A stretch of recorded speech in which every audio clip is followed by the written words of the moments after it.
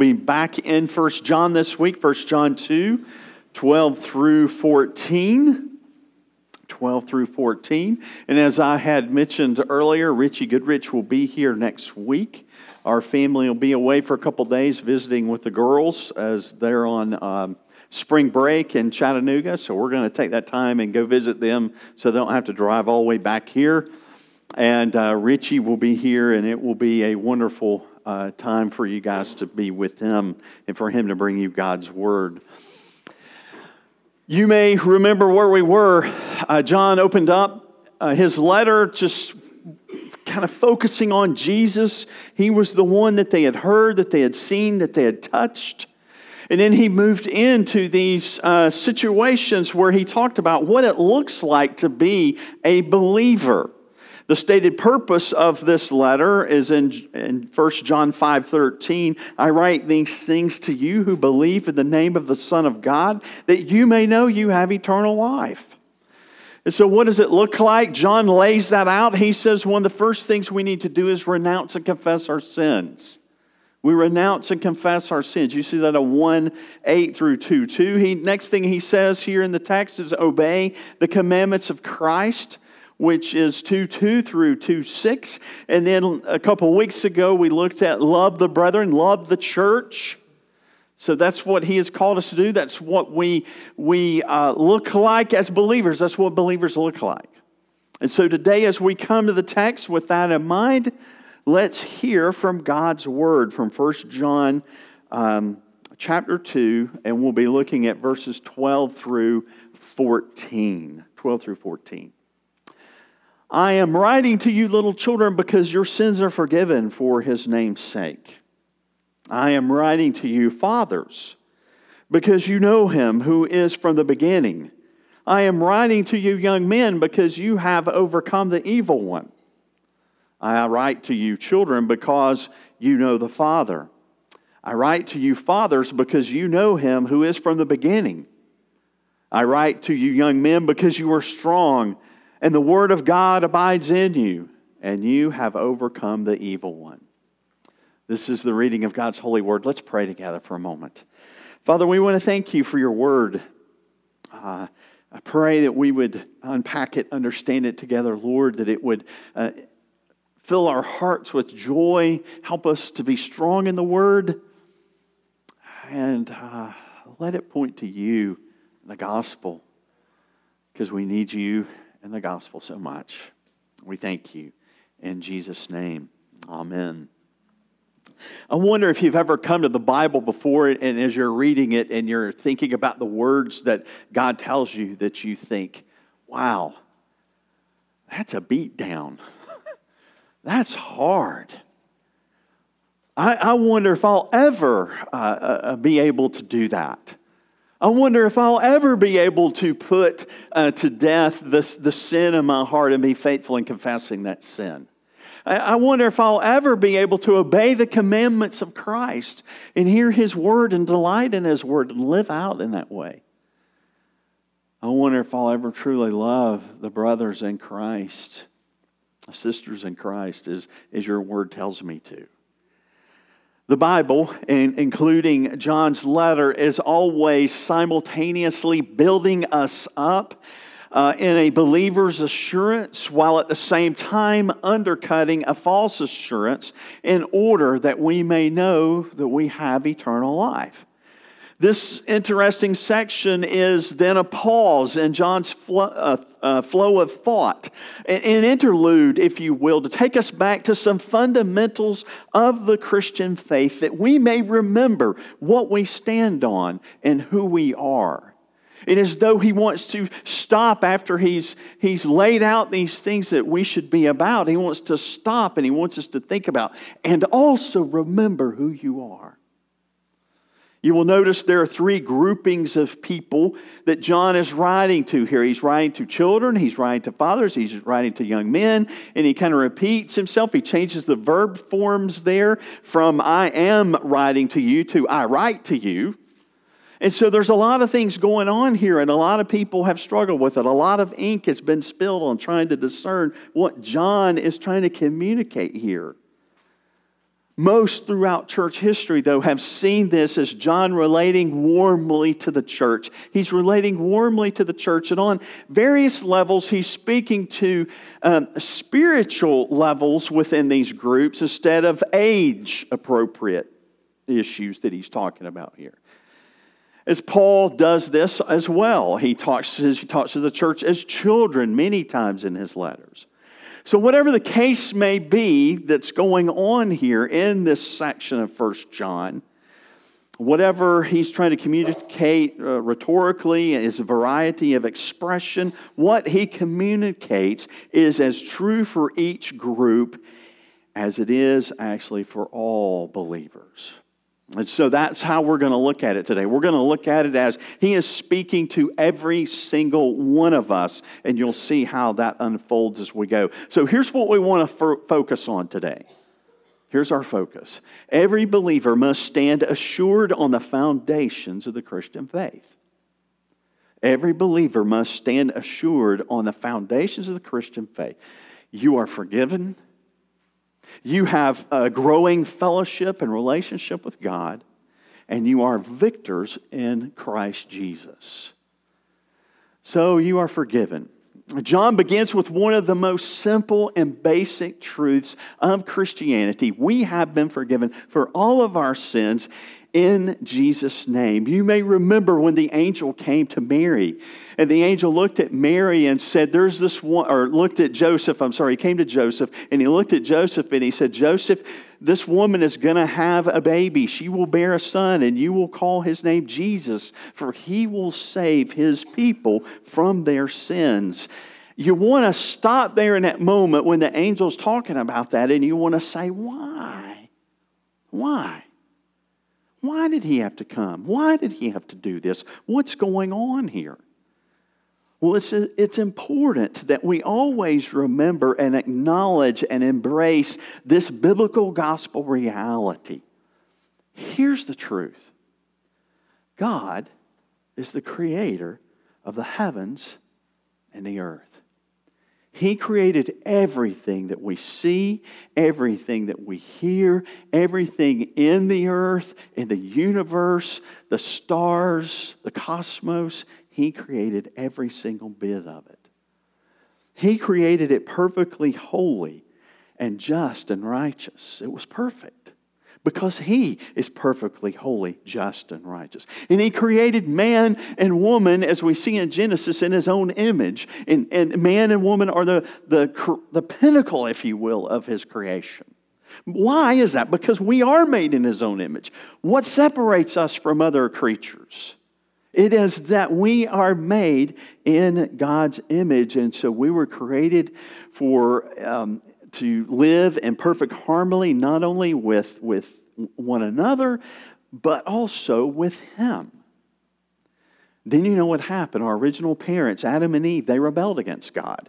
And they ushered sin into the world. And as descendants of Adam and Eve, we have all participated in this sin. And because this God is just and right to deal with us by giving us His wrath and ultimately separating us from Him forever, we see that we're in a mess. We're in a mess. And it's devastating. Perhaps you have at one time had a friend call you up or send you an email or something. God forbid a text, because it's just wrong to send somebody a text to say, hey, I need to meet with you. They say, I need to meet with you. Can we meet at Starbucks or can we meet here? And you say, sure. And when you get there, you realize as you're sitting down and you're talking, after the small talk stops, that they are going to confront you on an issue. And the whole time you're sitting there and you're hearing these words, you're thinking to yourself, I'm really not that bad. Surely they're wrong. I could not think that way. I could not act that way. But then as the conversation continues, maybe the Holy Spirit prompts your heart and you realize, yeah, that's me. Yeah, that's me. One of my favorite stories of Rich Mullins, he was traveling in Germany, I think it was, and he and Beaker were on a train. Beaker's his buddy that wrote songs with him. And they were on a train and they were riding, and they were talking about some serious sin issues in their lives. And he was thinking, no one can understand me because we're in Germany. They don't understand what we're saying. A few minutes later, someone came up to him and said, "Aren't you Rich Mullins?" His answer is classic. Yes, I guess I am. As he was thinking about all the sin he had just confessed. It's devastating. It's devastating. We can't believe it, but we know that it's true. The devastating reality is, as David says, "Behold, I was brought forth in iniquity, and in sin did my mother conceive me." In Genesis 6:5, God proclaims, "The Lord saw that the wickedness of man was great in the earth, and that every intention of the thoughts of his heart was only evil continually." That is the devastating reality that we see in this truth, not only woven through the fabric of the newspapers we read every day, but also woven through the fibers of our own beings. We're all sinners. All of us. But thankfully, God did not leave us in this mess. He didn't leave us in our own mess. He didn't leave us in the mess of this cursed world. Instead, the Son of God entered into the world. He took on flesh as Jesus Christ. He lived a perfect life that we could never live because of our sin. And He died a death that we so rightly deserve. He was crucified, the Scripture says. He was dead. It was true that He was dead. Craig's going to do a Sunday school lesson, or a pair of Sunday school lessons coming up, where he's going to talk about the validity from a medical doctor's perspective of how dead Jesus was. He was dead, and He was put into a tomb on the. But then, after He was put in that tomb, the stone was rolled away, you remember, and Jesus came out of the grave. He rose again on that third day from the dead.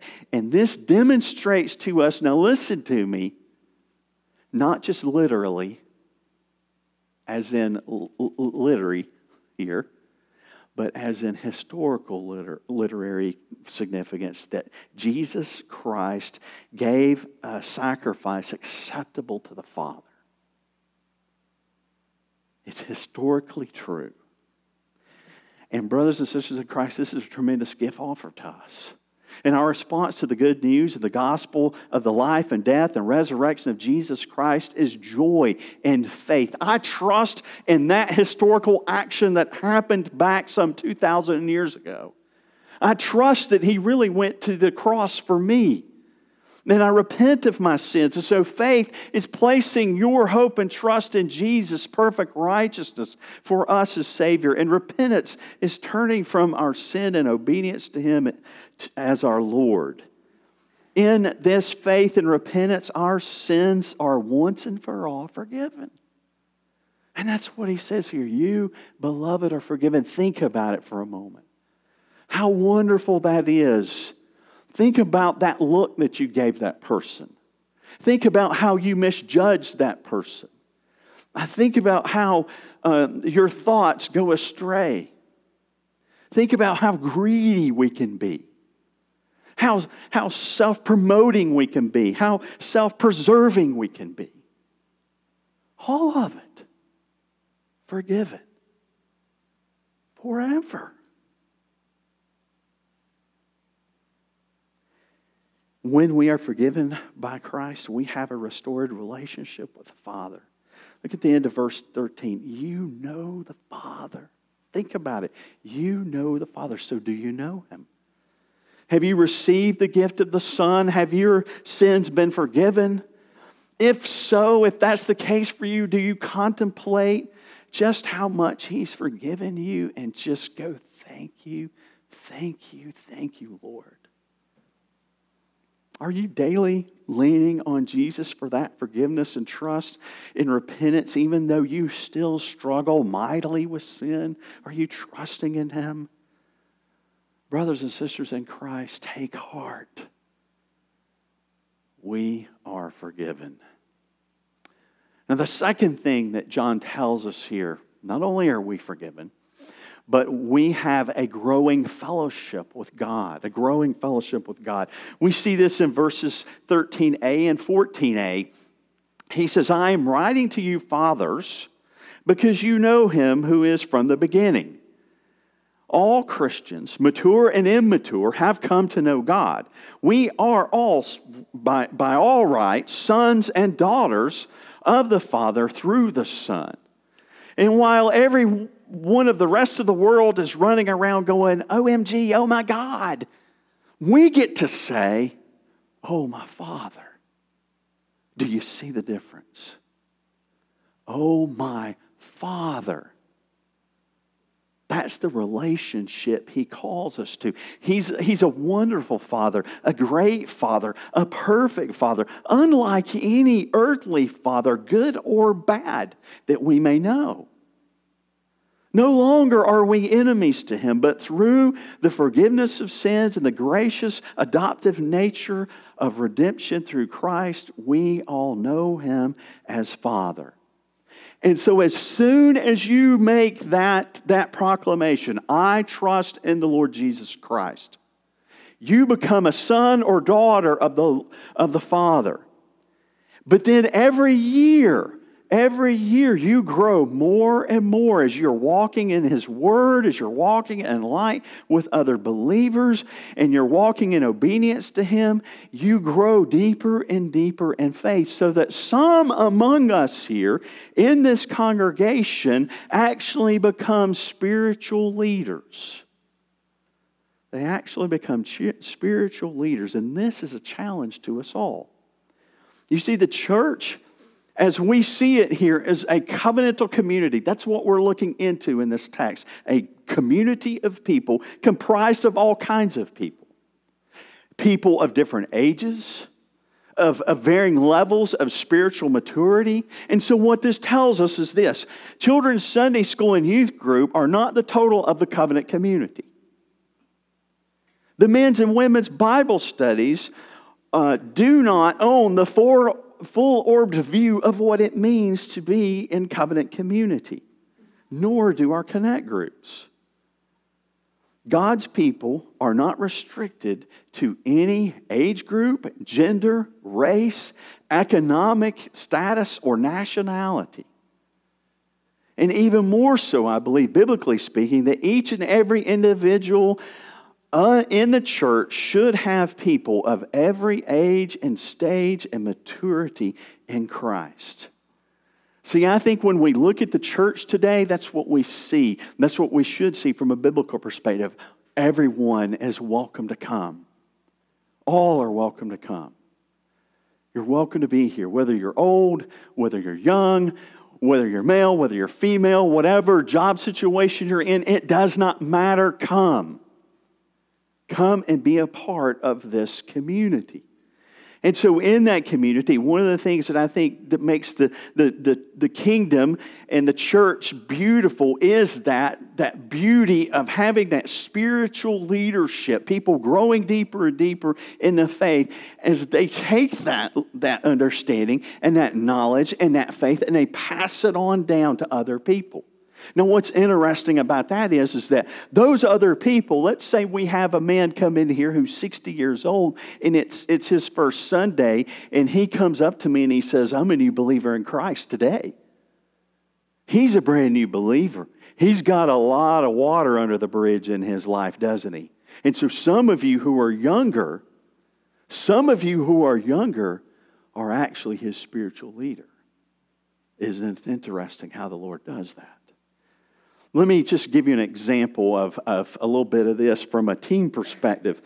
A couple weeks ago, I went to Aaliyah's volleyball game. Aaliyah and Riley are playing on this volleyball team. And so during the volleyball game, they don't have enough girls to kind of play. So they had these older girls come. And if you've ever watched volleyball, it's just an interesting thing. So these little girls are just out there, and I could tell right away they're all timid all of a sudden. They don't want to hit the ball. Why? Because the girl that's older, that's really good, is running all the way across the court and hitting it up. And then if the little girl misses it, she's rolling her eyes. And so all the little girls feel like we can't play on this team because all the big girls are taking over. You see? Now what's interesting about that is as Chris and I talked about it, I said, what the big issue about that is that's a coaching problem. You see, the coach should have told those older girls, it's your job to help them. It's your job to step it down and to encourage them.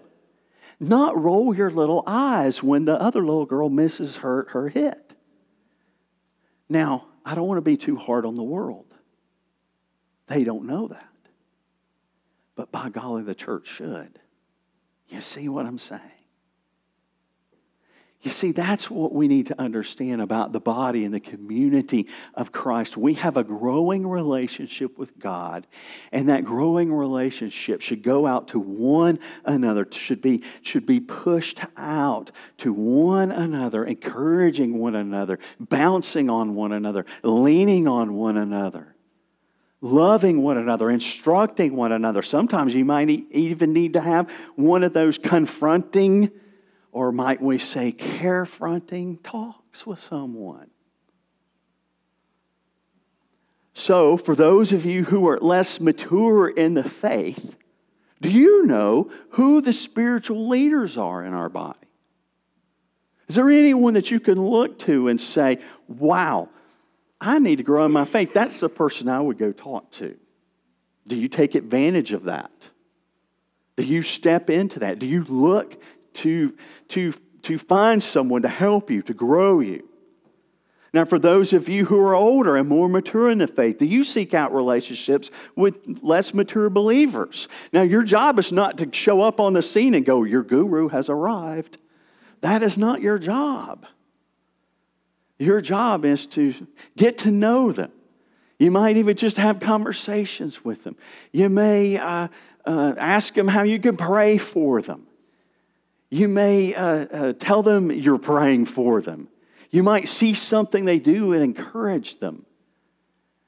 And then, who knows, maybe that'll lead into something else, something deeper, something more encouraging. Now, I'm going to just say something about that here with me personally. You know, I've told you before, when I was 14 years old, my dad died, right? So it's different for me in a lot of ways. And one of the things I think it hit me just several years ago. I mean, you're going along in life and you see certain patterns and you see certain things, but you don't see it. You don't understand it. But all of a sudden I realized I always seek out older men to hang out with. I always do that. Because I didn't have a dad. I want you to think about that. I still do. And I'm an old guy now. And sometimes I look at it and I'm like, dude, you're 50-some years old. What's wrong with you? I still want a father figure. And the reality is that we all do. Because He is our ultimate Father. We hunger for that relationship. And that's why He's given us this community. And that's why it's so important. And that's why it's so glorious and beautiful. And so if I go through my life, I can point out to the guys, this guy, this guy, this guy, this guy. You know my current guy because I talk about him often enough. His name's Roger. He's the guy I talk to. He's the guy I call. He's the guy I called Friday afternoon and said, how are you doing? I want a father figure. Do you? Will you seek that out? Or maybe I should ask, will you be that father? We need those relationships.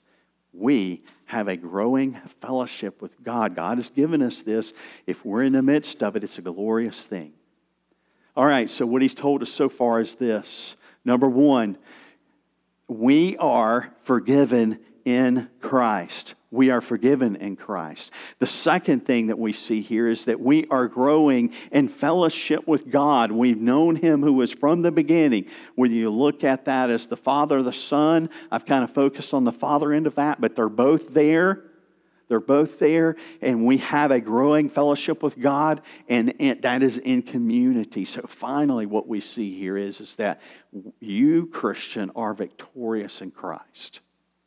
You are victorious in Christ. John says here in verse 13b, I am writing to you, young men, because you have overcome the evil one.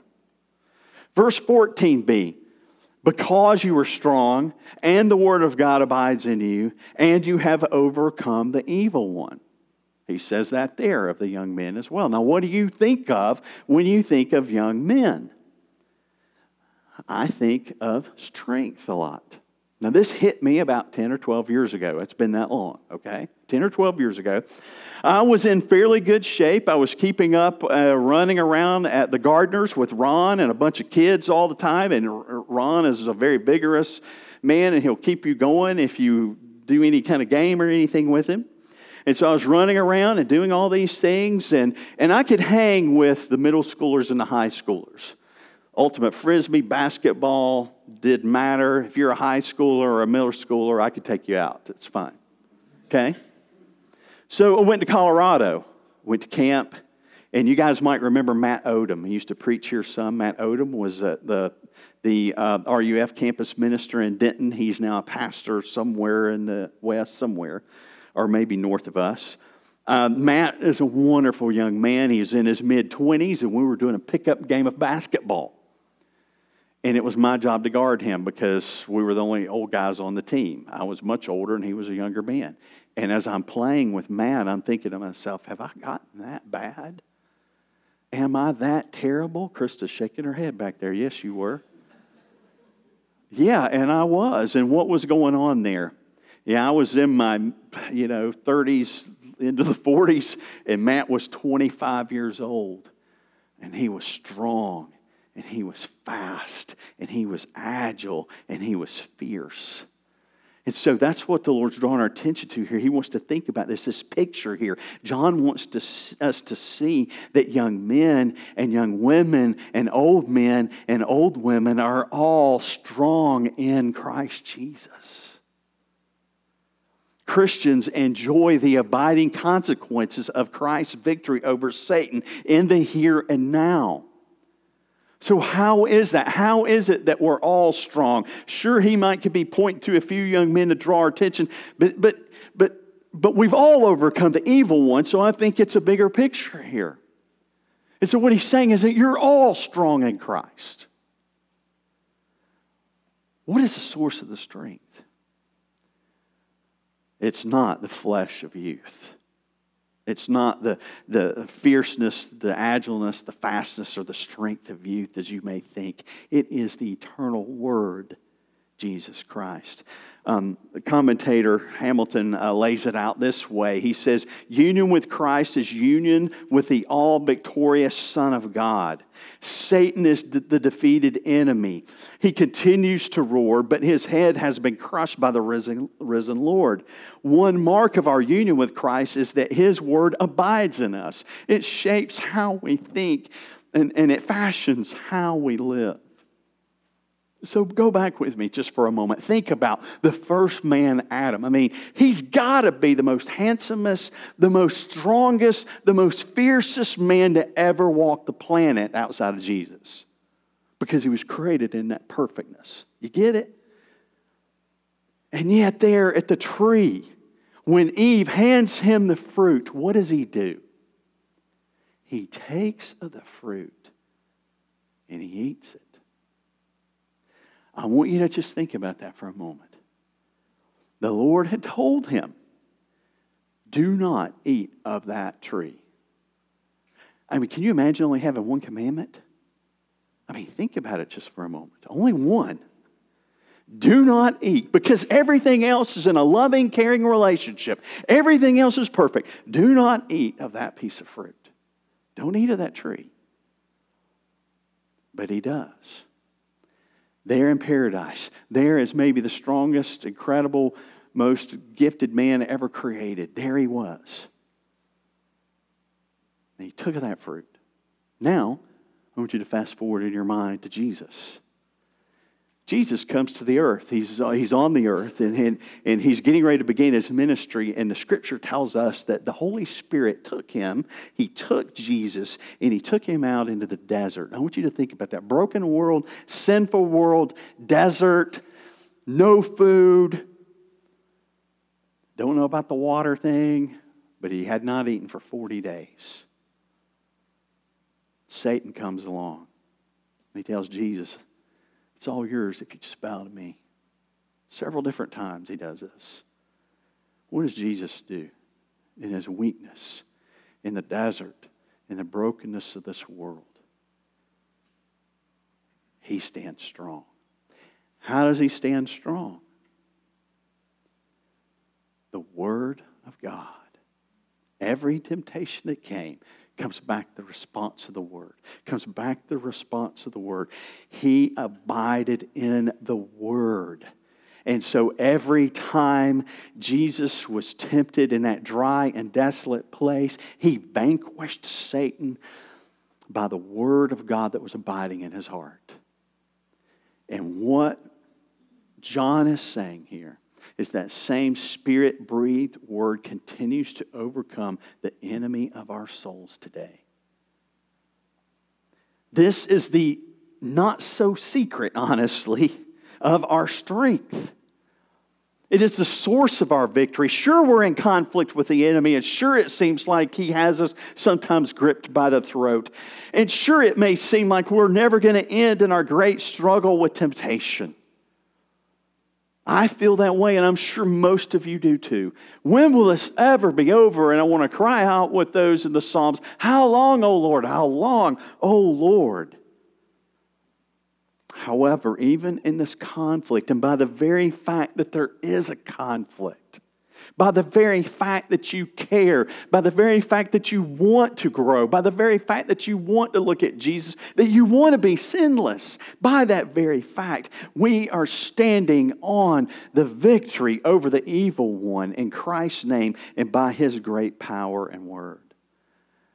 And so, brothers and sisters in Christ, as you read through the Bible, either through a year, or maybe you're focusing on certain passages, or maybe you're just memorizing Scripture verses and you're putting them in your heart, whatever the case may be, treasure and obey and believe the Word as you treasure and obey and hold on to and love the eternal Word who is Jesus Christ Himself. As He abides in you, so His Word will abide in you. And I think that's what the prophet means when he says, I'll write my word upon their heart. Jesus comes into us when we trust Him and believe Him. And so what happens is millimeter by millimeter, we overcome the power and the deceit of Satan. And so trust in Him. Hear me. You are forgiven. You have a growing fellowship with God. You are victors in Christ Jesus. Why is that? I am my beloved's, and my beloved is mine. Let's pray. Father, thank You for Your word to us. I ask that it would penetrate our hearts and souls, that it would cause us to grow in greater and greater love to You. The only way this could happen, Lord, is by Your power and by Your Spirit. So help our strivings. Help our workings, Lord, by Your power and Your Spirit. And let us never, ever trust to our own devices, but look totally to You. We thank You for these precious realities that are ours in Christ. We pray this in His name. Amen.